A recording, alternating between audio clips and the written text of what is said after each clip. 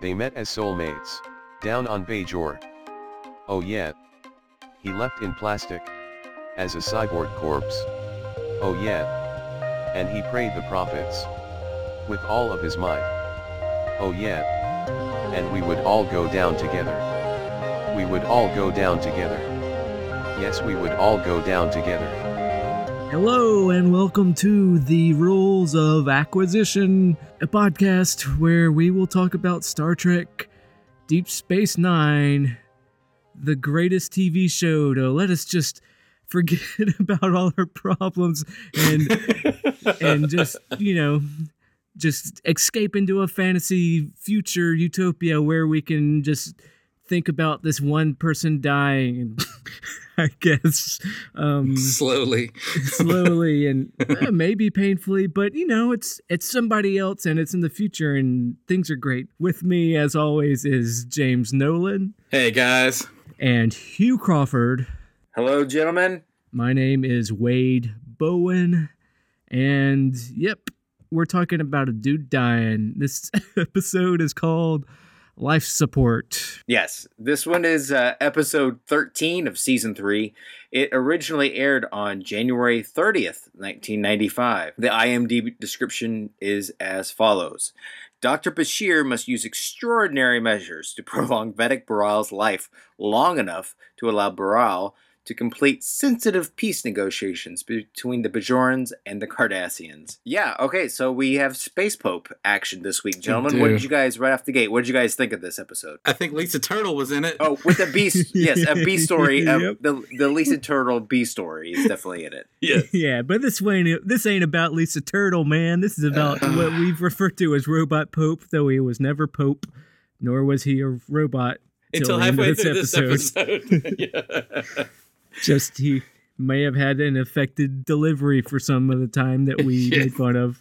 But at the end, Bashir goes, Kira, if I replace his brain with a robot, he wouldn't be as full of emotion as he is when you normally see him. He would be more blunted and emotionless. Okay, so my problem with Star Trek Deep Space Nine, one of the things over the last 3 seasons is Bashir. Number one, he's a shitty character. Yeah. Number two, he's so far up until this episode, he's just been a merely adequate. He's an adequate doctor. This time, this episode actually shows he's a cut above. Yeah, I stand by. Up until this point, you've never shown him other than being merely adequate. Here we are, episode 13 of season 3, and he finally shows that he is a cut above maybe your average doctor. or maybe you don't. Yeah, Bashir starts to come into being a little bit more of a character here. He's good at his job. He cares about his patient. Like, you want to see the ship's doctor be it's good to see them be a doctor caring about his patients, I guess, Mm-hmm. I guess. But at the same time, I don't know. I kind of question, I don't know enough about medical ethics, and it would actually be nice to have an expert on this. If your patient can't take a medication because there's a 22% chance the medication will kill him, do you give him the choice? Do you even tell him about the medication? I don't know how that works. You are 22% is better than dying. That is true. I think that in no. The medication wasn't going to save him. It was just going to allow that's what him I'm saying. to if it's only be lucid enough to do his job. As a man who's watched most House episodes 4 times, I think that probably informed consent is probably the measurement. Yeah. Like, I think Baral's just as shitty at making decisions about his health. That's what this whole episode's about. So your argument is like the doctor that's like that doesn't want to tell the guy that he has cancer because it'll demoralize him and he'll just die. So we're gonna keep him in the dark to try to save him. Is that what you're? No, not at all. I'm just like, I didn't know. I could save you, but I have to put you under for a long while. No, doc, I want to go to Disneyland this weekend. Okay, well, you can go to Disneyland this weekend. I can give you this medication. to let you go to Disneyland because that's what you want to do this weekend, but there's a 22% chance you might die. It wasn't about saving his life. It was about like allowing him to stay awake and lucid. I think that gets into quality of life and control of life. issues. And so I think that the argument is that the job of the doctor is not to, I mean, it's to do no harm is what they say, but it's not to save a life. It's to give people the life they want. And so at that point, if he wanted to die to live through this, that's his decision, you know? Sure. Right. And Okay, whoever that's had, why medical, like I said, I'm the first one to say that medical ethics are not my, like, I don't know. Mhm. That's why I'm posing this question. And then it even gets into, because the whole thing, okay, so just the plot is there's a ship problem, explosion, Vedic Bareil's going to die. And by the way, that's all they say. It was just an explosion. Yeah. And then Pope Ratchet is like, was it sabotage? And O'Brien is like, what? Why would it be that? And then it's because there's this treaty that they're trying to sign with Cardassia. It could have been sabotage, and that's also it's two religious figures in like a politically like softened. Why is I didn't understand why O'Brien was shocked by that. Was it sabotage? Yeah, it could have been. Sure. Was it sabotage? I don't think so. Why would you suspect sabotage? I mean, it's not like Bajor's a peaceful fucking place. Yeah, and we already know Ratchet is Kai Wynn's like willing to blow shit up. She did a bomb at the end of it. Maybe it's... But anyways, there's a treaty between Cardassia and Bajor, and Vedic's integral to it, and its quality of life and everything, and it's Star Trek needs of the many outweighing the needs of the few almost, because without Bareil, the treaty is going to fail. And so he could go into stasis and not die potentially, but then the treaty doesn't get signed.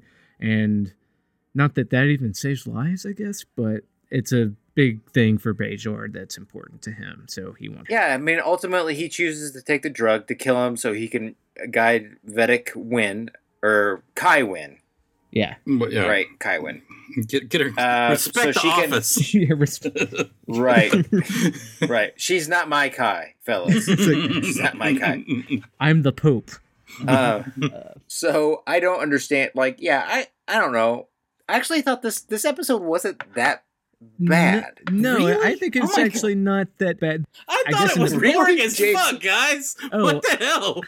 I thought this was the boringest episode we've watched. It may have been boring, since but Babel. I don't know if I've said this on podcast or not, but apparently it's this thing I've learned about myself that I really like, and I can really enjoy boring television. It's I kind think of we're boring, learning all a lot about ourselves here. Yeah, but the stakes I'm are thinking high. that maybe I don't like Star Trek, and you've discovered that you like boring television. Yeah, even we're all learning a lot about ourselves. Even with that, I won't say that I actually loved this episode, but it did big things, I guess. Well, character-wise, like Julian's not a horrible character anymore. Oh, that's nice. Right.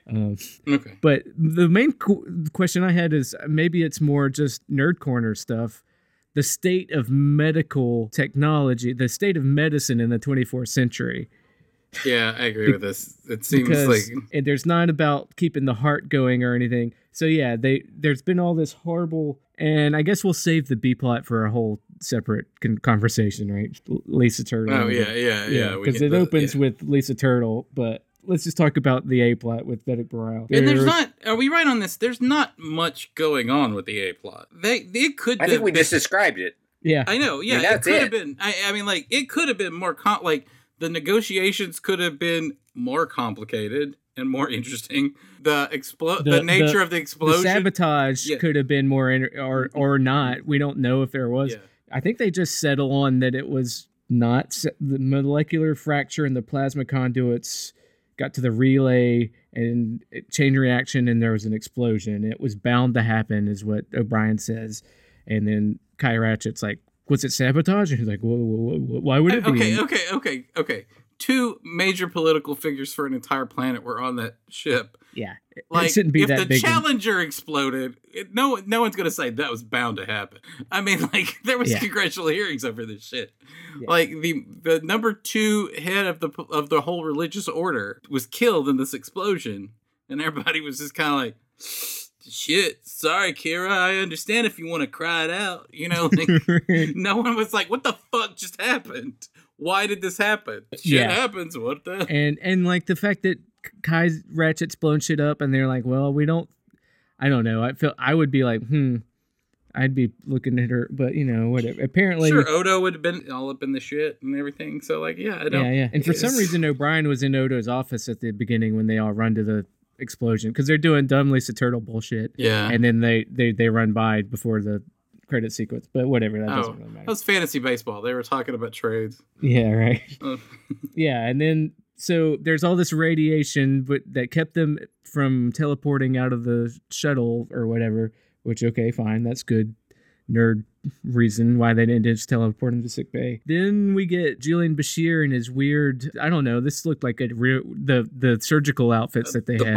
The body condom that covered everything but his face. Yeah, where your germs come out of. Yeah, it's like, oh, they've got this sterile uniform for everything except, what our doctors now have called masks.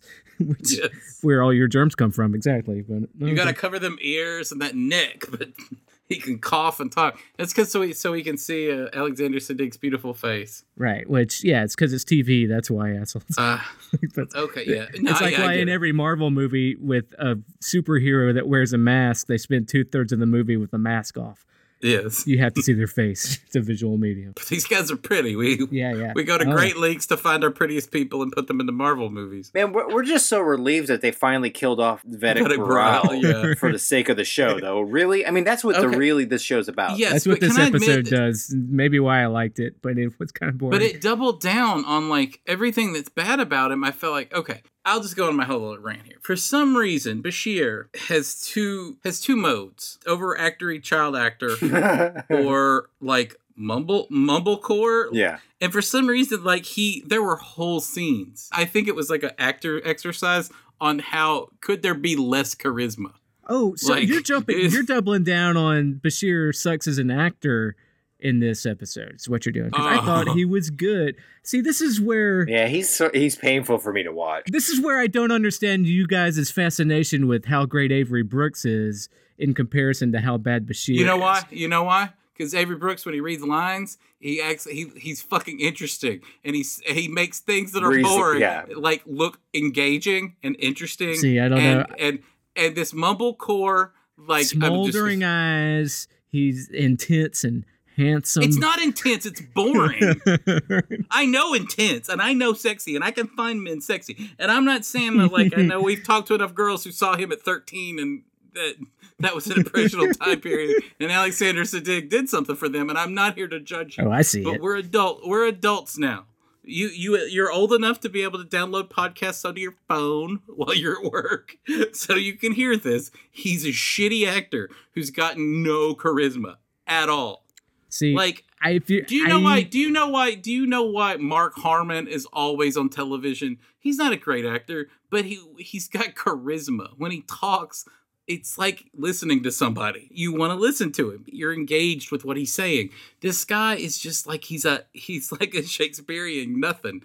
Obviously he was trained to speak, enunciate well in some sort of Shakespearean method in England, but he has no presence, no charisma, and it's just he's a limited imagination on what to do with characterization. And where to go all the way to go, where to go with his clauses and sentences. He doesn't vary his speech. You think Avery Brooks does it any differently? He's got the same kind of things. I think he's imaginative, at least. Yeah. I think he probably cycles through a few different options before he makes his choices. I think that he's not to your taste, and you decide that means he's a bad actor. I think he's boring. Is anybody asking Alexander Siddig to teach at their colleges acting? They're asking him to still be on TV shows, which they're not doing of Avery Brooks. No, it's because Avery Brooks is 100 years old now. Alexander Siddig is now in his sexy 50s, and they've still put him on shows for 15 minutes and killed him off. They killed him off on Game of Thrones. They didn't even have to. Well, yeah, that's... You got the feeling that was just mopping up. He's a big character on Peaky Blinders, and I haven't watched enough of it to know if they've killed him yet. Yeah, I haven't either.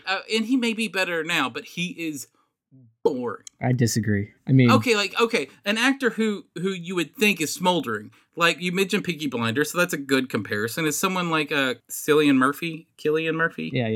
Yeah. Killian, is it Cillian Murphy? I don't want to mispronounce or get anyone's name wrong anymore. So, it's either Cillian Murphy or Richard Picardo. I don't remember what's his name, but I think it's Cillian Murphy. That guy's got some charisma. he always plays low-key roles, but he's making choices. He looks like you can't take your eyes off of him. And like there were whole segments of this episode, and I watched it twice in 2 days, where I couldn't put my eyes on the screen. See, and I know like the world is burning down around us, so I've got distractions. I'm not going to blame it all on that. Sure. But Ryle and him talking for a long time makes me want to play. So you see, I mean, I'd agree with you if we're just talking about Bareil, but I was watching this one and I'm like, that Alexander Siddig, it's a handsome man. He's pretty. And he's given, and I thought he was given some good read. And then I saw some Cisco stuff where he's just doing Cisco, Avery Brooks and stuff. And it's like, I'm not saying that Avery Brooks doesn't have an autopilot. Yeah, he does, but he doesn't have an autopilot on an episode that's about him. He wasn't on autopilot during past tense. If we go back and listen to the tape, I also defended Bashir in past tense where y'all were shitting on it too. So. You sure did. And you should go back and watch that scene where he's like, Commander, why was the 21st century so bad? Well, let me tell you. Like, I think it's glass houses if we're saying that Avery Brooks is more dynamic than, because even when Avery Brooks is being dramatic, he does it in similar. I'm perfectly comfortable saying that. All right. Well, I guess we should let it go and agree to disagree on this. I mean, if you do disagree with James and Hugh, give us a call at 917-408-3898. No one's got Bill Shatner levels of charisma on this show, but Avery Brooks comes the closest. Okay. Wait a minute. Are we talking about two different things? Where James is talking about charisma and Wade is talking about technical skill as an actor? No, are you saying that? I'm saying that. Wade, are you talking about charisma too? Yeah. One person's charisma does not sell to another person. Right. I understand that. But are you saying that Alexander Siddig has as much charisma as Avery Brooks? I'm not necessarily saying that. I'm not saying his whatever measure of less charisma he might have than Avery Brooks is him being a shit actor. I'm just saying that I think he's doing a fine job, and maybe he's not, maybe he is, maybe isn't as charismatic as Avery Brooks, but I don't think he's just phoning it in and doing awful work. Okay, I think that he's not as charismatic as Avery Brooks, and even when Avery Brooks is doing something, maybe making a false note or doing something weird, it's completely watchable and therefore more entertaining than whenever Bashir is mumbles. He very well might be more charismatic than Avery Brooks might well be more charismatic than Alexander Siddig. That doesn't automatically compute that Alexander Siddig is doing a shit job. I have to give you. I'll give you that. I see where you're coming from on that. Yeah, I mean, he has his own ways of delivering it. It just feels like it's not to your taste. Well, let's take this out of this. Okay, let's put it to something that let's talk about Deadwood for a second. With Avery Brooks. Well, nobody's doing Deadwood work here. Yeah, no. But there's a lot of varied performances, and I got it like an analogy. When Avery Brooks gives off notes, I think he's given like Brad Dourif level sort of weirdness sometimes. And with that, I like that. I think Brad Dourif has tons of charisma when he's in anything.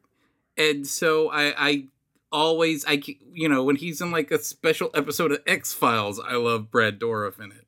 The 5 minutes he's in Blue Velvet, I can't take my eyes. The character of Bashir could be stiffy and British and all of that stuff, but there's a way to do that with charisma, and Deadwood has that in the Brom Garrett from the first season. Uh-huh. That guy is stiff and weird and foppish but he's also, he's got a charisma to that character. Yeah, I mean, we're talking about acting, so it gets all kind of wishy-washy, but there's Mm-hmm. charisma, and then there's also being present in the character, and also just selling, and me seeing the character instead of the actor being weird. And you can even just see the actor being weird and sell that charisma like you get with Shatner sometimes. And so it's a real hard kind of alchemy to say this is what, to really parse out. Yeah. Exactly, this is why this person's bad. But I think Bashir is boring. I think that Alexander Siddig is a boring actor. And not necessarily in an unskilled way like with Dex, but obviously, I mean, I'm sure that Siddig had read his Stanislavski. I'm not questioning that, but there is just something about him that like is like it's just boring, and I don't know why. Yeah, and I've seen that definitely before, and I haven't always been nice to the guy, but I thought he was fine in this episode where he's standing up for his patient and he's being. Like the scene where he's like telling Kai Wynn to get out. There's a scene later on. He's told her to get the fuck out of the sick bay, and then he goes and sees in like another room, and she's like, "Oh, are you going to kick me out of here too?" It's like, "Well, not yet." And he's like, "I want you to tell Bareil that you don't need him." She's like, "But I do need him. Are you asking me to lie?" He's like, "No, I'm asking you to save his life." That doesn't sound like a Starfleet officer. And he's like, I'm a doctor first. I'm looking out for the patient. I don't care if he's going to save or get this treaty going. I'm trying to save his life. He realizes that she's just being selfish. She wants a scapegoat if the talks don't go to fruition, but she knows she needs him to be there. So she's willing to let him die to blame it on him, but she's also willing to let him die to maybe get the credit. So, because he's like, "Oh, if you do this yourself, you could get all the credit." And she's like, "Well, yeah, I could, but I don't think I can do it without him. And I'm willing to risk his life if he dies and I still get it, then I get the credit." And he's like, "Oh, you need a scapegoat. You're a coward." You're a coward. You're afraid to stand alone. She's like, "Doctor, I won't forget what you said to me." And he's, "Neither will I." Neither will I. That was the scene that I had a hard time watching. I think I like that scene. That's what I'm saying. Well, I think on paper it's fine, but I think that you're saying, what is your point, that Alexander Siddig is a good actor or that Ronald D. Moore is a good writer? Both. I don't think. No, I was just, I don't think one's contingent on the other. No, I know, but you're pointing out things that you liked. That it was just stuff in the script. Yeah, I wasn't doing a good line reading of the way he gave the lines, but I thought he did a fine job. In his Alexander Siddig. You need to go. I will not be doing it. I can't do this. I have to save. I have to do what's right for my patient. You have to, like, he's the whole time. Like, he's just got a mumblecore. I thought he enunciated just fine. He sure did. Yeah, there was times where, like, he does have a way of pronouncing every word, and sometimes he gets into cadences that are familiar cadences for him. But so does Avery Brooks, and it doesn't bother me as much. Doesn't bother me necessarily when he does it every time. I just feel like he's got less tools in his toolbox than Avery Brooks. And I think you're saying that he's just as capable of Brooks, but maybe not as charismatic. Just as capable, or even if he's slightly less capable, I'm just saying he's capable. Just because he's not Avery Brooks doesn't mean he's shit. And Avery Brooks has his own problems. That's all I'm pointing out. All right. I can dig it. I'm going to critique the script now here. Yeah, who wrote this one? Ronald D. Moore. It wasn't his pitch, but it was his... He wrote that. I mean, he wrote it. The original pitch was some guys...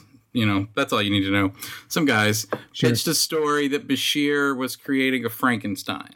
It wasn't necessarily Bareil. It was just a guy. It was a Gomer, and he figured out a way to save a Gomer's life by putting, and then it sort of cascaded to the point where have you stole the spark of life? You stole the spark of life, yeah. Have you stole the spark of life from him? Because that was the point I was going to make before. Sorry to jump on you. Oh, that's all right. About the state of medical technology. Nowadays, we declare a person dead when it's like, oh, their heart stopped beating and we don't have brain activity or whatever. Yeah, there was no oxygen to the brain. That's pretty quick. Yeah. The idea that 40 minutes, and I don't know, I was struggling to pay attention. Did they explain how he was dead? How the oxygen deprivation in his brain for 40 minutes? He's been dead for 40 minutes, and he's like, and Bashir points out, like, well, he was in stasis for most of that time. Okay. So they can put him in stasis, and it's just like cold free, like sci-fi stasis. Somehow oxygen's getting to the brain. Yeah, it's like it's like stopping time, so it's not like he was actually... In that scene, I was distracted because there was another character there who was talking to Bashir, and the whole time I was like, I wish I knew who this character was. I wish she had a relationship with Bashir. She's been a Bajoran nurse in a couple scenes before. Sure. Yeah, we've talked before about, like, he's the only doctor on the station. He doesn't even have a regiment of other medical He doesn't officers. have like a nurse chapel. Yeah, he's got one nurse for the whole station, apparently. And I was like, is this his nurse chapel? Could they have like some sort of chemistry, flirty repartee that would make this, or some sort of chemistry that would make this a more interesting scene? See, and that's where Trek sometimes loses me a little bit. I mean, because they have okay, so she's Bajoran, but she's still like a nice looking white lady. They should have had whatever species Morn is as his medical assistant. That would have been more interesting. They don't have to give him any lines. Yeah, and have it be you can have it be a female or a third gender, or I don't know, but just like you could do stuff with your sci-fi shows that just make it more interesting. Just like a little bit of seasoning in there, Yeah. That's how. Yeah, or even if you're gonna go the way of just making them pretty people with pinched noses, at least give them some sort of like interpersonal chemistry, Right. Not like that he's trying to fuck her, but like, how people on shows talk all the time and have characters and say things that are engaging. Like that, on shows. Right. Hey, this is a Robot Pope episode, man. What do you want? This is a Robot Pope, and it embodies the Robot Pope quite strongly. Okay, so my biggest issue, like right off the bat, it goes back to I don't know enough of, and I know that fans roll their eyes at all of the Bajoran space politics stuff. I don't know enough about how Bajor works. Why is the Pope, who's not the head of government, organizing secret peace talks without any other governmental elected official with her? Well, or Starfleet. That's why you have them there. Yeah. Could you imagine if the Pope was negotiating a peace treaty with another country? Well, this is Bajor. This is Star Trek future where every planet is its own country and is a monoculture. So it's a little bit but she's not she's not the elected head of the government. Yeah, but it's pretty close on Bajor. No, because that was you're right that there's a religion and politics sort of interplay there. I'm not denying that. And I wouldn't be denying that Kai Wynn would take an important position on that. Like the way you always hear about Pope John Paul II playing a key thing in sort of the bringing down of the Berlin Wall. And I don't doubt that, but he wasn't Reagan. Like, he wasn't, or Gorbachev. He wasn't actively doing it. Wasn't there an episode before, or maybe it's an episode later, where she actually takes over the provisional government too? I don't know. I think she's maybe you might be right. Yeah. Well, no, I mean there was the one where she turned her back on Skeletor. Right. Well, I'm talking like more recently, or maybe I watched ahead. But I thought there was like you watched ahead a thing where she's like she takes a stronger role than just. But yeah. I don't know. No. So the last time we saw her is when she was elected in the Notorious Viet Cong episode. Right. And that was when she was elected. And then till then, the only time you've heard about her is when Baral was trying to fuck everybody on the station a couple episodes ago. Oh, right. In Fascination. He said, he likes working for her. She's not crazy. That was all he said. So yeah, I mean, it is a little bit questionable. It's not world breaking for me that she would have. We don't know exactly what the Kai does. We know the Kai is very involved with Bajoran politics. So if she were to negotiate a peace treaty gig, and she's just taking credit for it, and all of that wouldn't bother me if there was an elected official there. But something about it just is kind of like this needs more people involved. Like it's hard to believe. We don't even know that this Bajoran peace treaty means jack shit. It's not like it's saving lives. It just means It's I just agree. Like we don't know what it. I will say that's another thing. The stakes are big. Oh, it's going to be peace between Bajor and our Cartessia, but on what grounds, really? Exactly. Like, they're not going to get along. No, all of this was. And then I felt like I go back to I felt like it was an exercise in charisma-lessness. Is even the Cardassian that came in, and Cardassians are great. Like that's such a defined, they're there's a way to play Cardassians, and they have they're unctuous and sadistic, and they're like Nazis. Everybody wants to play them in movies, right? And even he was boring. You didn't think Gul Terrell had a? No, he was boring. Well, the whole plot of this episode, the whole A plot, and we haven't even gotten to Lisa Turtle yet. Yeah, Lisa Turtle in space. But the whole plot is basically the most competent guy in your office is going to die, and you need to get some work done out of him before he grows.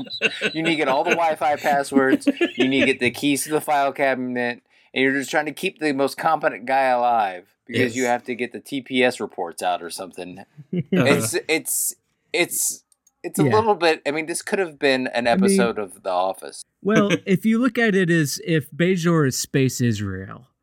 And this peace treaty is like a Palestinian accord. And it's going to solve the Israel-Palestinian problem, which is kind of what Bajor and Cardassia has been likened to in the past. Mm-hmm. Then if you look at it through that lens, this is a huge deal. And the stakes are so big with that. It just, and there's only 2 people in the room. right. Well, and then they let the emissary in after Vedic Bareil gets. She asked him. Then there was 3 people in the room. Right.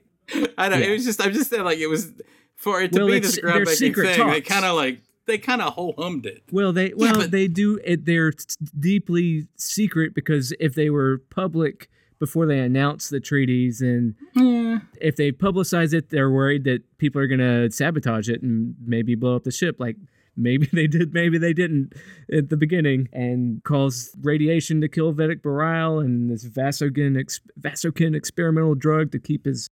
Do we have a positronic brain? I felt like we had to acknowledge that at some point because they're going to replace his brain. They replace all his organs with implants after the Vasokin experimental drug's going to kill him. And then they replace his organs and they're going to replace his brain with a positronic brain. You know what a positronic brain's from, right? Data. Yeah. Yeah, from Data.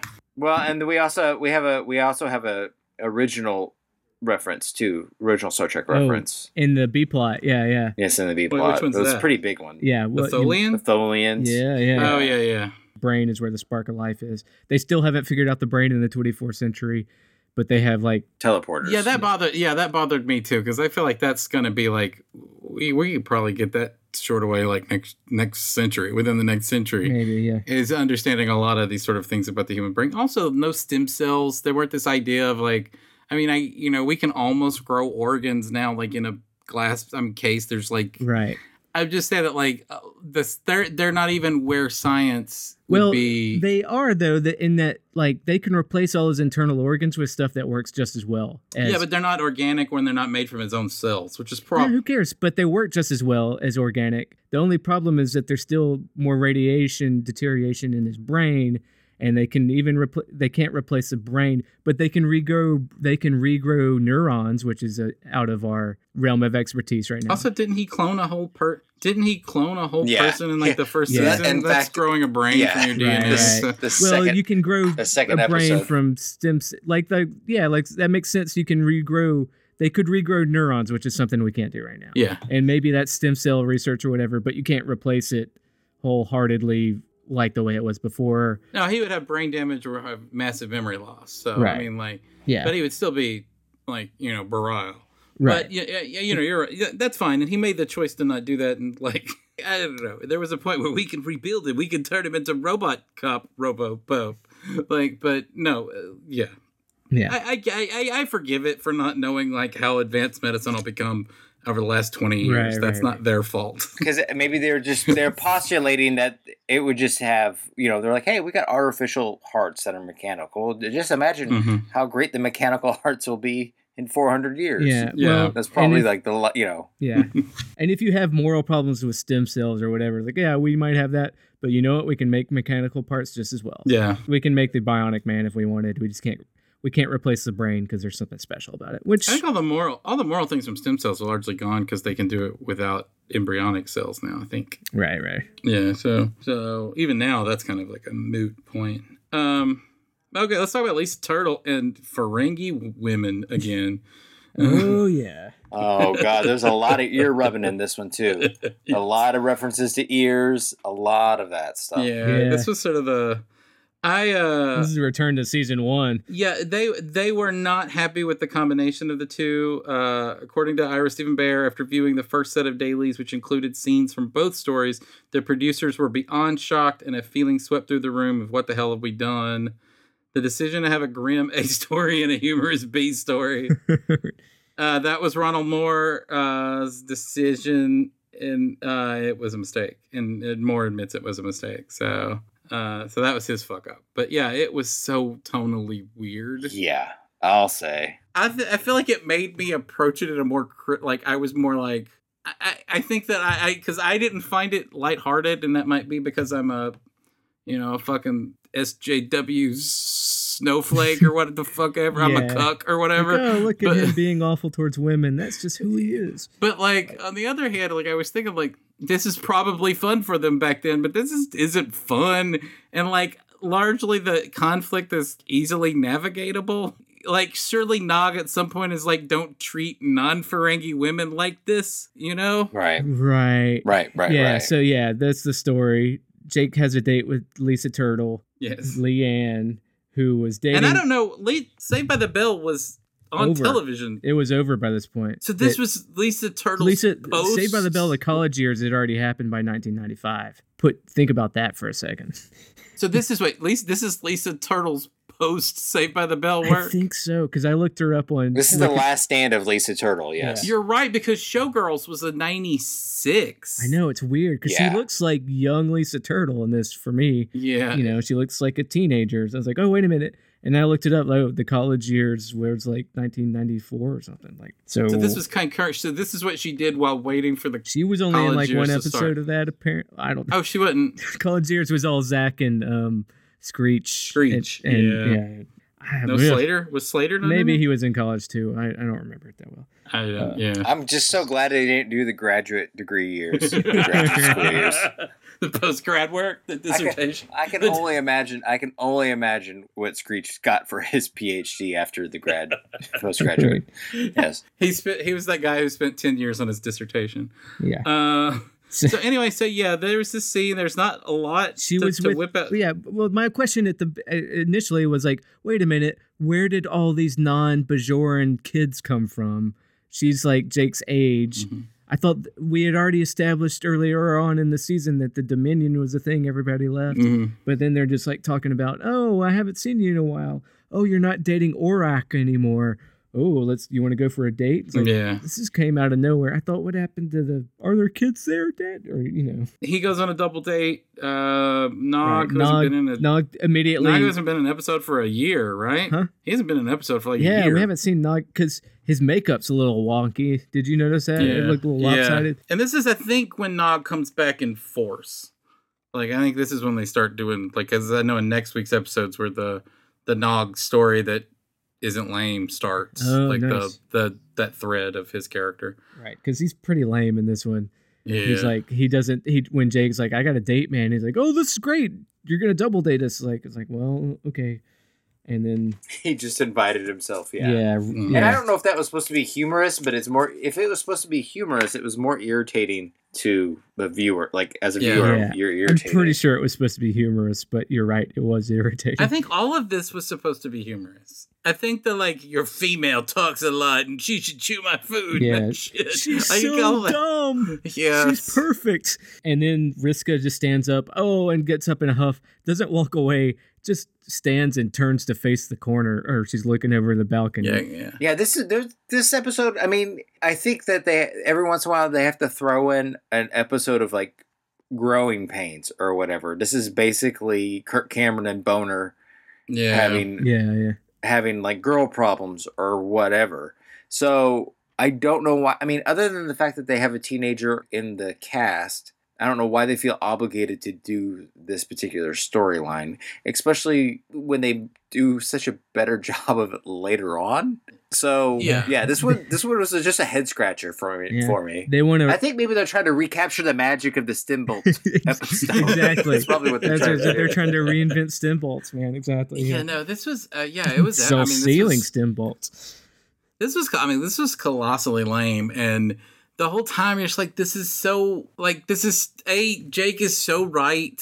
Yeah. And then they have the rewriting of the original, like Sisko being racist towards Ferengis was an interesting part of the story. Right. Well, then when that came up. But the reversal of that, like, is Jake, and like that's boring. They have a Full House moment where he gets a lesson from his dad. Yeah, and Sisko has to say he's not racist anymore. He made the mistake of forgetting that Ferengi's gonna Ferengi. But that's not the problem. The problem is that Nog wasn't treating people who were not Ferengis with respect. That's the problem. It's not a cultural thing. He isn't going into like his fucking house and telling him how to treat his woman. And if Nog was paired up with a woman who was really into that shit, Jake probably shouldn't like intercede on her. He shouldn't white knight her on her behalf. But like, where are the Gorians on Deep Space Nine? Yeah. So that would have been more interesting actually if Jake like doesn't check his privilege or whatever, and tries to white knight a Ferengi romance.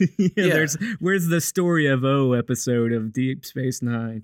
Right. I hope everybody's getting these literary references I'm throwing down because they're on fire. But like, yeah, no, if it was a Ferengi episode and he was like, Nog, you need to treat your woman better. It bothers me how you treat your woman. And he's like, Jake, it bothers me how you treat your woman. That would be an equal story to tell, because that is a conflict of culture.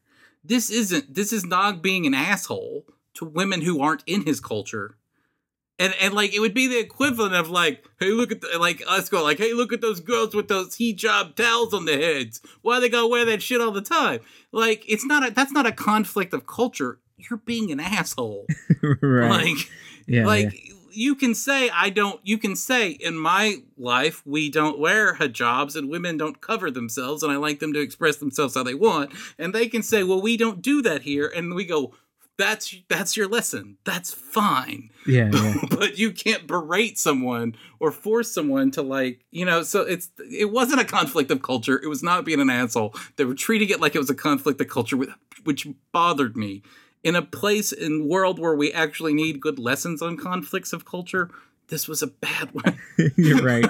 It didn't go so hot, did it? Yeah, no. Yeah. So... But then Jake convinces Odo to put him in jail because does a favor to arrest both him and Nog because they've been spotted by a witness going into the Tholian embassy. That was the other... Yeah.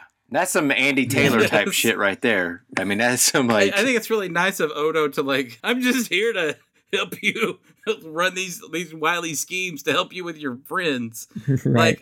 Odo would do that in a fucking heartbeat. Right. Nope. And then Nog is like, I don't even know what a Tholian looks like, which is an in-joke, right? Because Tholians eventually showed them in Enterprise. Right, yeah. Oh, yeah. Oh, man. We don't want to spoil anything for our Enterprise fans. But at this point in television history, that is correct. Yeah, no one had seen it. When this aired. Because they live in 1 quadrillion degree temperatures and stuff like that. Yeah. I think there's a quick kind of almost picture in one of the original series, but it's not accurate. I don't know. Yeah, they look similar to in the original Ninja Turtles NES game, the little flaming guys that you had to fight. They were hard to kill with the size. That's all I remember. Yeah. We'll at least agree that Kira does a good acting job at the end when she sure. She's watches Robot Pope die. No, I won't argue that, but just because I'm tired, I don't want to argue about it. Fair enough. But you go ahead. Yeah. I thought she did a fine little emoting to nothing job. I don't hate it. Okay. Yeah. You know what I would have liked to have seen? Just what if I was writing this episode? What I would have seen is Odo just creeping out when she says, "Can I be alone?" And he's like, his head pops out of a plant in the corner where he's spying on her like a creep. He's not excited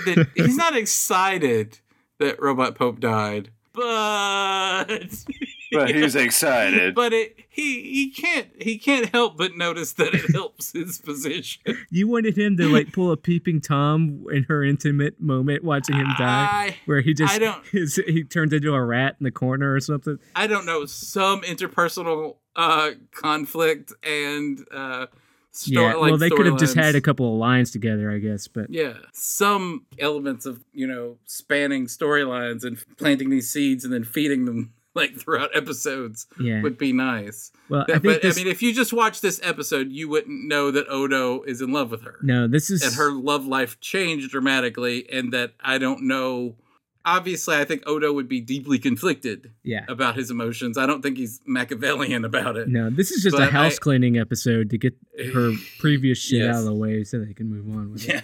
Yeah, we made a horrible mistake with that asshole as a character, so let's get rid of him. And that's exactly what it was, by the way. That was all that motivated. Right. Everybody hates this Bareil and religion shit. Let's just move it down the field. It was a weird one. It's an odd duck, and it does accomplish a couple things. Number one, it reintroduces Kai Wynn for those of us who forgot about her. Mm-hmm. Number two, it gets Vedek Bareil off the board for future romance for Kira, and basically it reintroduces Nog after a long time absence for more interesting things. So it does a little bit of stuff, but it's kind of a grind and a little bit of a... I think it was that bad. Like, I mean, Wade has a point. Bashir had some nice moments where he actually got to be a stand-up doctor, which we haven't seen yet. So, you know, my preferences for his face and delivery aside, that's how I feel. Yeah. As a character, that did move the ball down the field a little bit. Yeah, and then we got another souffle. Right, that's the one last thing we get at the end. Good Apparently, God, the show loves souffles as much as it loves souffles. Chocolate souffle with Haligian tongue sauce. Well, I'm very honored. I get the feeling that was like a trendy food in the 90s. That was like the bacon and Brussels sprouts of 1990 or something. I don't know. Souffles. Yeah. I will say that there was one person's acting I could have hit harder on, and that was Kai Ratchett. I was about to say, yeah. Who was pretty awful in this episode, but I did read that she had a crippling flu while filming this. Okay, I was actually gonna make a joke, like she's acting like she's like getting over something during this. She had a crippling flu, and like all of her time that she wasn't directly in a scene, she was laying down. They had like a little bed on set, and so I'm like, okay, I'm not gonna... It's mighty generous of you to give her a pass on that one, James. She might be phoning it in fine. She's still got a certain Nurse Ratchetness no matter what she's doing. So still sells her. She's not like Bashir, or I guess you would say Cisco, that is wildly inconsistent in their performances. She's like been given the same performance for 40 years at this point. So like any off note, you're like, something's wrong. Like she knows how to play this character in her sleep. And she seemed to be doing it in this episode. Yeah, in her sleep. Yeah. In her sleep. So that was the off note there. So all right, that's all I got. What's the number on this? All right, well we've got 500 and you guys want to guess on the number? You guys want to go ahead and shoot? 6.7. You think? 7.3. No, 7.2. 7.1. I was gonna go 6.7 then if you're vacating it. It'll be in the 6s because people hate these religion Pope episodes. Okay, I'll stick with 6.7. I'll go 6.9. James, what do you got? I'm at 6.7. I took it when he vacated it one of his times. I was gonna say it's 6.7.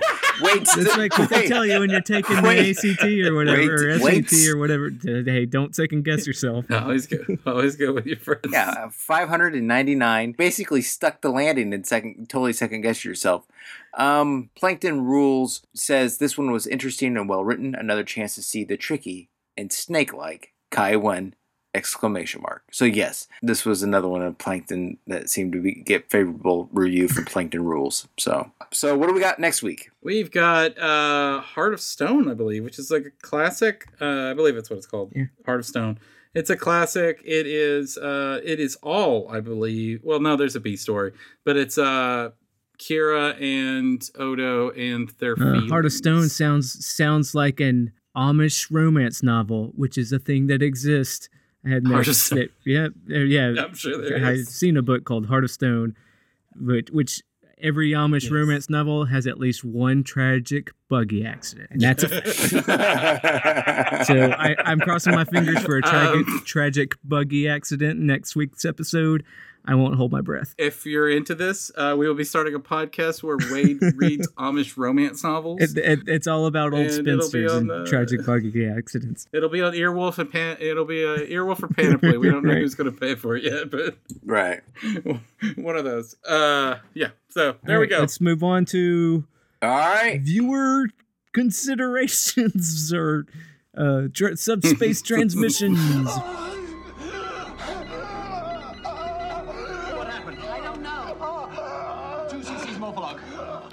He's all right. You're getting help. I thought I made it clear there were to be no visitors for the next 3 hours. First off, hello. Hi. This is our Richard Picardo. Do we have another name for this segment tonight, guys? Voicemails, emails, anything? I don't know. I think that's fine. All right. Okay. That's worked. Welcome to I Don't Know. It's you here? I'm here. I'm just waiting. Okay. Well, he asked the question. You didn't speak up. I don't have any good ideas. You didn't speak up. You have been just gone before, though. So we do have to check up on you. Okay. Yeah. That's true. It does but happen. most of the time, I'm just listening. All right. So we've got a few responses to past tense says and whatnot. All right. First off, I'll just go ahead and I'll read this. Mailbag 2, the second mailbag of past tense problems. Yeah. Well, I mean, yeah, we'll see what we got. Okay. First off, I have this email that somebody sent for us from Stefan from the Netherlands. Wow. Yeah.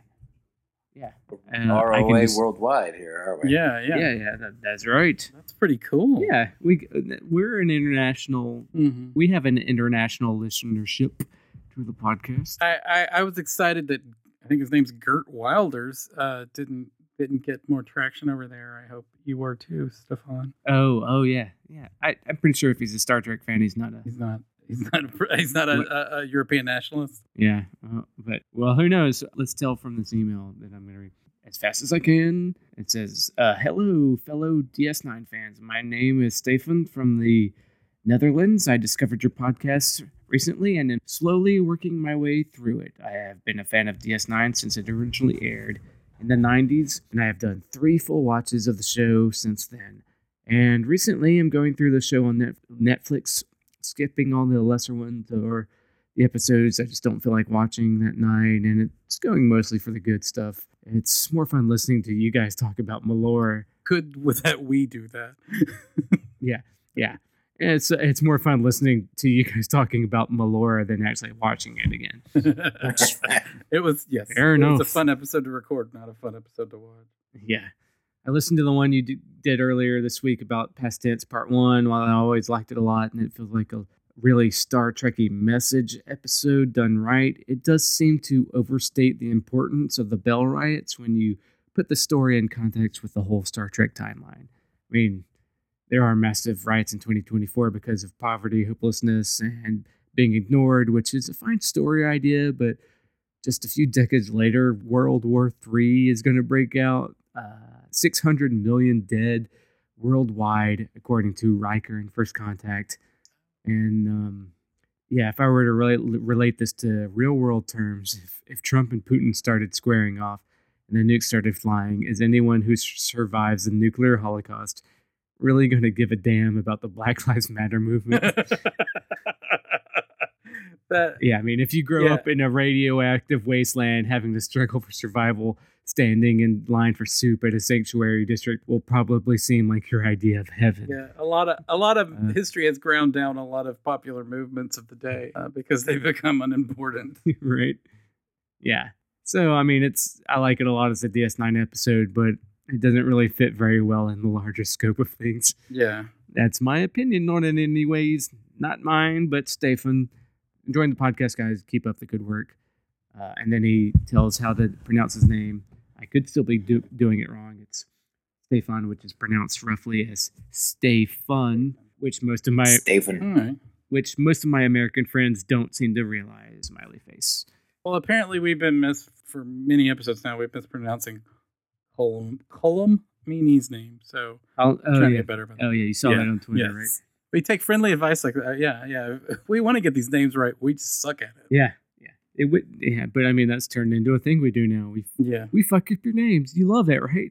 Yeah, that's endearing. That's an endearing thing we do. It is. Right? Yeah, it is. I try to. I try to, like, if I'm not trying to maybe not mock someone, I'm trying to like get it right. Right. Yeah. If we're fucking it up, we're doing it. We like to do it on purpose. Yeah.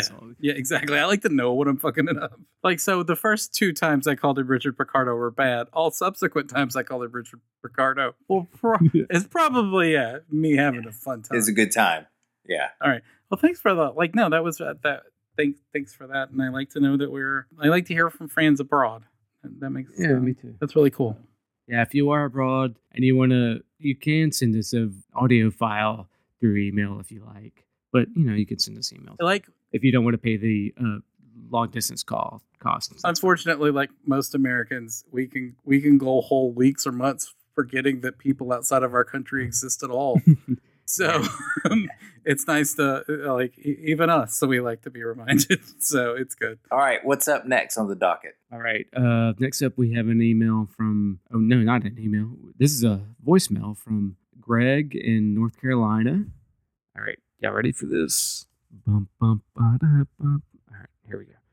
Hey, this is Greg from North Carolina. I just finished listening to your episode about Past Tense Part 2, and I found it interesting that I don't think any of you really brought the fact this feels like a throwback to the original series in the worst ways.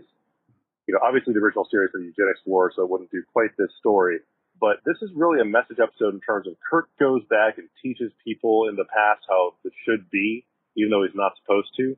The only caveat here is that with Gabriel Bell dying before Sisko and Bashir are able to escape, Sisko feels like he has to replace it to preserve the past rather than changing it to help things out. I know that TOS didn't really do those episodes because the one time they did City on the Edge of Forever, which is amazing, I'll say that right out, he actually had to preserve the past and let the woman he loved die. But I could easily have seen this as a less stellar TOS episode before that point or after that point, forgetting the whole lessons of it. So I thought it was interesting to bring that up as a point of criticism. And there's sort of a, kind of in line also with what TNG did with the Mark Twain episode. Don't remember the name of that off the top of my head, about going back in the past and we can't change the timeline, except we totally did. At least this avoided some of the pitfalls of Mark Twain hamming it up on the Enterprise going, the future's amazing. Yeah, I hated that. That's all. Really enjoyed the podcast. Keep going. Thanks. Wow. Yeah, I forgot about the Mark Twain. I think James just said it. He hated that stuff. Yeah. Was it Hal Holbrook? No, it wasn't. It would have been better. No, we weren't that lucky. Then fuck it.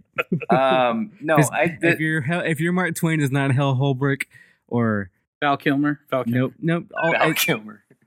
Yeah. Only Hal Holbrook or I think about that Roddy TNG Dowell. Twain episode. Can I make my point about Star Trek real quick, and then we can go through that? Make your point. Mark Twain IMDb. I need to make my Hal Holbrook Planet of the Apes. The thing about the I'm sorry. If it's not, I'm sorry, Hal Holbrook or Dana Gould as Dr. Zaius as Hal Holbrook in a Planet of the Apes, get the fuck out.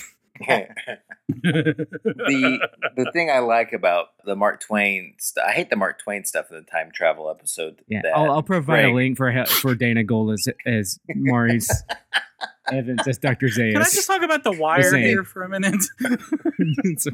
Sorry, I'm sorry. I'm done. Go ahead. That'll be in the show notes. Greg, I appreciate the call, and yeah, you're right. This is a callback to the original series. The Next Generation did horse around with this kind of time travel stuff with Data's head, and the best part about that was Guinan and the use of her being old as balls. I think that's a scientific term, right? For wrinkly and old as balls. Yeah. So whatever they gained in that episode with using the Guinan character, they lost by having Mark Twain wander around the Enterprise. Mm-hmm. So yeah. All right. So what do you got next for us? All right. Hopefully it's Dana Gould as Dr. Zaius as Mark Twain. All right. Next. I think I hate time travel episodes more than Hugh hates mirror episodes. Really? I think so. I think I'm done. I'm just saying, next caller better be Dana Gould as Dr. Zaius as Mark Twain, or get the fuck. I don't even know this reference, so I don't fill in on the joke. Oh well, he did a bit. It's a John Hodgman thing. Had Dana Gould come on stage in full Planet of the Apes makeup as Dr. Zaius as Hal Holbrook doing Mark Twain. The jumping frog. It's still on Netflix, I think, right? It's on YouTube. Yeah. Oh, okay. I'll check that out. It's great. I mean, Dana Gould's amazing. And, I like Dana. All your best Simpsons jokes are from him. He also has like a horror show now, doesn't he? Oh yeah, the Not Evil Dead show. Dana Gould is just loving all the free publicity we've been given. I do think. Yeah, I know he's a listener, right? Right. As a liberal talking head, I think he's like cripplingly both sidesy, and so he kind of irritates me there. But that's okay. All right. Great, man.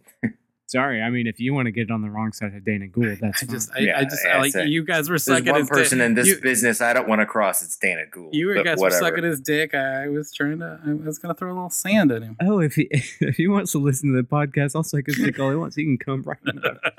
Yeah, all it takes is if he wants to tweet about us, that doubles our listenership at least. Right. I like that the idea that Dana Gould is a hidden fan of ours. That would make me super. Yeah. That would make me it would make me the happiest boy in the world. All right. Anyways, we have another voicemail here. This is from Eric P. Again. Y'all ready for this? Mm-hmm. Yes. Hello, gentlemen. Eric from Pennsylvania, calling in regards to your recent episodes about past tense. And try to keep this as brief as I can. First, quickly, I just want to step in and kind of defend your choice to offer maybe more criticisms of a fan favorite episode rather than softballing it, partly because I don't think there's anything particularly interesting about the idea of a podcast that feels like a little, we all love Star Trek, let's sit around and talk about how great Star Trek is, la la la la la. I think it's a lot more interesting to get into these criticisms. I think you guys brought up with mentioning your sort of history as artsy people, like the whole point of art criticism isn't to say we notice this flaw so we don't like it, but to use that examination to find layers of complexity in the art. And so I think that's important to do, and I hope you guys keep doing it. Specifically, I always liked this episode, and then this time when I watched it, I'm kind of on your side that the solution that the episode presents is a little easy. Maybe that's because of where we are at this point politically. But Star Trek seems to have always been really attached to this idea that humanity, the right trigger can convince everyone to be good.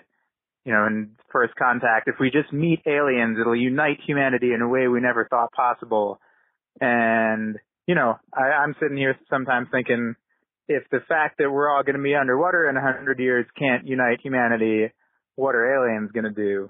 I don't know. Maybe that's just getting older, getting more cynical. But in any case, I wish that this episode had gone a little bit darker with the immediate aftermath of the Bell riots, and gotten into sometimes the way that things get worse before they get better. Mm-hmm. I think that would have been a little bit more interesting than this cool guy showed up and he showed everyone this thing and everyone went, ah.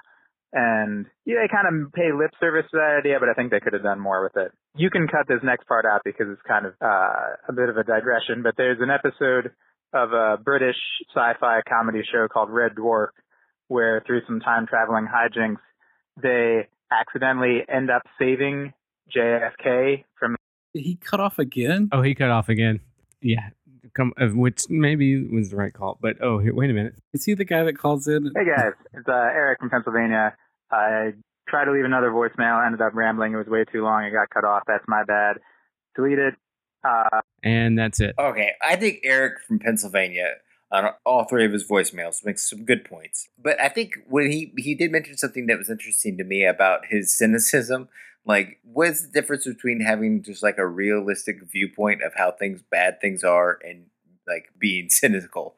Like, that's something I oscillate between. Like, am I just being cynical or am I actually have a clear picture of how grim things are? Like, I think fans that listen to this podcast would know this, but me and Hugh have been having like about a 2-year long sort of argument where I think he's too pessimistic possibly about the future. But like, I have to say at every turn over the last year and a half, he's been right and I've been wrong. So I'm starting to think that maybe a positive outlook towards humanity's future is not something we can afford to be optimistic about. Right. Right. And he makes a great point. Like, what are aliens gonna? People would still want tax cuts for the rich if aliens came down tomorrow.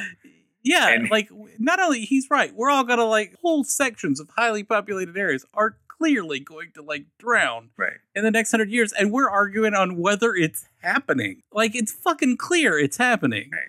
Like, well, and that make matters where Shaq came out as a flat earther. Was today, that okay? week. So was that Shaq? Are they fucking with me? Like I got it when Kyrie did it, but like Shaq, that seems like he's trolling. Shaq was smarter than that. He's got an honorary PhD. I mean, Elon Musk is just going to have to put these fuckers in a rocket and go show them, right? No. They believe that if you just go show them, that's just Elon Musk. It's a disc. No, I know. Yeah. I'm familiar with flat earther theories. Right. And I remember, like, a year and a half ago, I thought, like, they're not. These are the dumbest, most pernicious ideas. Oh God, they're not. Yeah, well, man, this last year's election really did a number on you, James. Oh, it did. It broke my fucking brain. It broke James. Everybody, like, he was like, "You, come on, it's fine." I guess I always thought that a middle ground. I mean, yes, we lived in a country where Obama won twice. Like, yes, I think you can learn the wrong lesson from that, and I guess I did.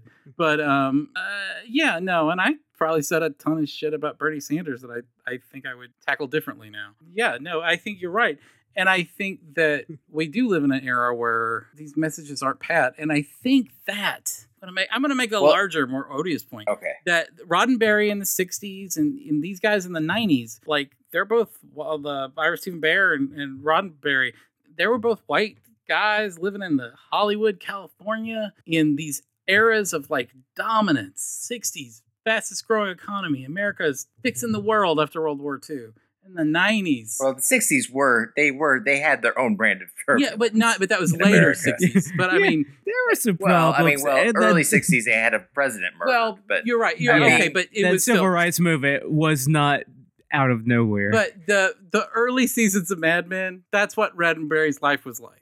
You know, he was wealthy. Yeah. Things were changing. The liberal society. We're going to fix all this we're going to get those Southerners, fix that racism problem. And then, like, they didn't think about any of the stuff. And so I think that in the 90s, you had, like, you know, this boom on the precipice of a booming economy and all of this stuff. So I think that it was very easy to think that maybe you were just, like, one good idea away from turning the whole damn thing around. And now we realize that the world is antagonistic towards good ideas. Right. And not to give up. I don't think that it's yet ready for despair, but I just don't think it's going to be easy. No, it's not going to be easy, but I think the arc of history is long. That's cold. That's cold comfort to me. I've had to hear a guy say that for 8 years, and then like hand the country. 8 years is a short amount of time, and honestly, hand the country over to an asshole. So, like, in the Star Trek scheme of things, it's even a short amount of time too. And, I mean, Star Trek, we're gonna blow the shit up and build we haven't built from the ground up yet. I mean, I appreciate what Eric's saying is that like what's going on colors how you view your television.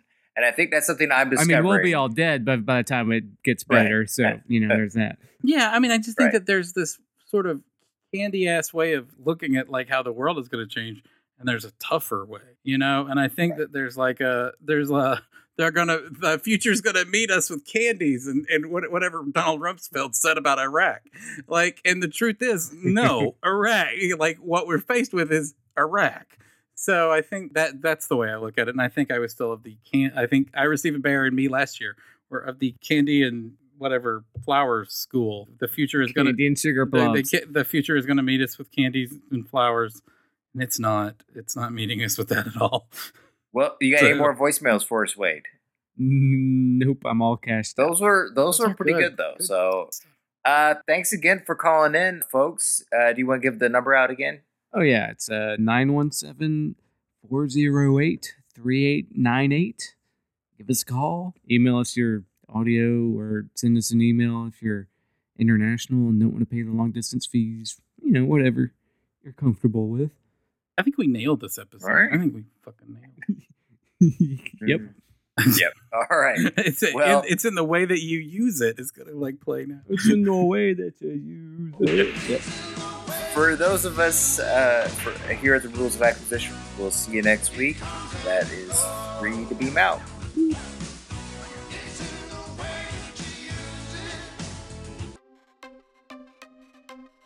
Do you know the cunt weasels that run this show have a call-in line, where you can express your DS9 wishes and DS9 dreams into their ear holes? They will play them on air and try to be nice to you, because one day they hope to sell you Blue Apron snacks and underwear made out of modal. The number is 917-408-3898. That number again is 917-408-3898. You will probably want to talk about how hot Dax and Bashir are. That is great. These pretentious asses also love it when people say they are wrong. So feel free to do that. James will probably go off on a knowingly obtuse rant about construction issues or political sophistication. We know you love that. Again, 917-408-3898. Did you know that some Deep Space Nine podcasts have more reviews than us on iTunes? Doesn't that piss you off? Please review us on iTunes. We need to feel loved sometimes.